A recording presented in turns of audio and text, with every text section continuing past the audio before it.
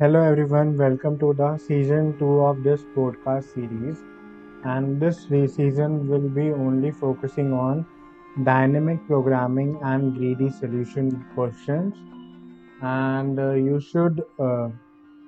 you practice this questions by yourself too. So it may help you building a strong knowledge of DP,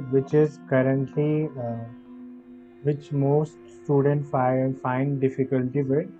And after this, we will move on time complexity or sorting, and we will update you on that. So practice various questions on pep coding site or deep code or geek for geeks, and this code list of questions also help you uh, af- to build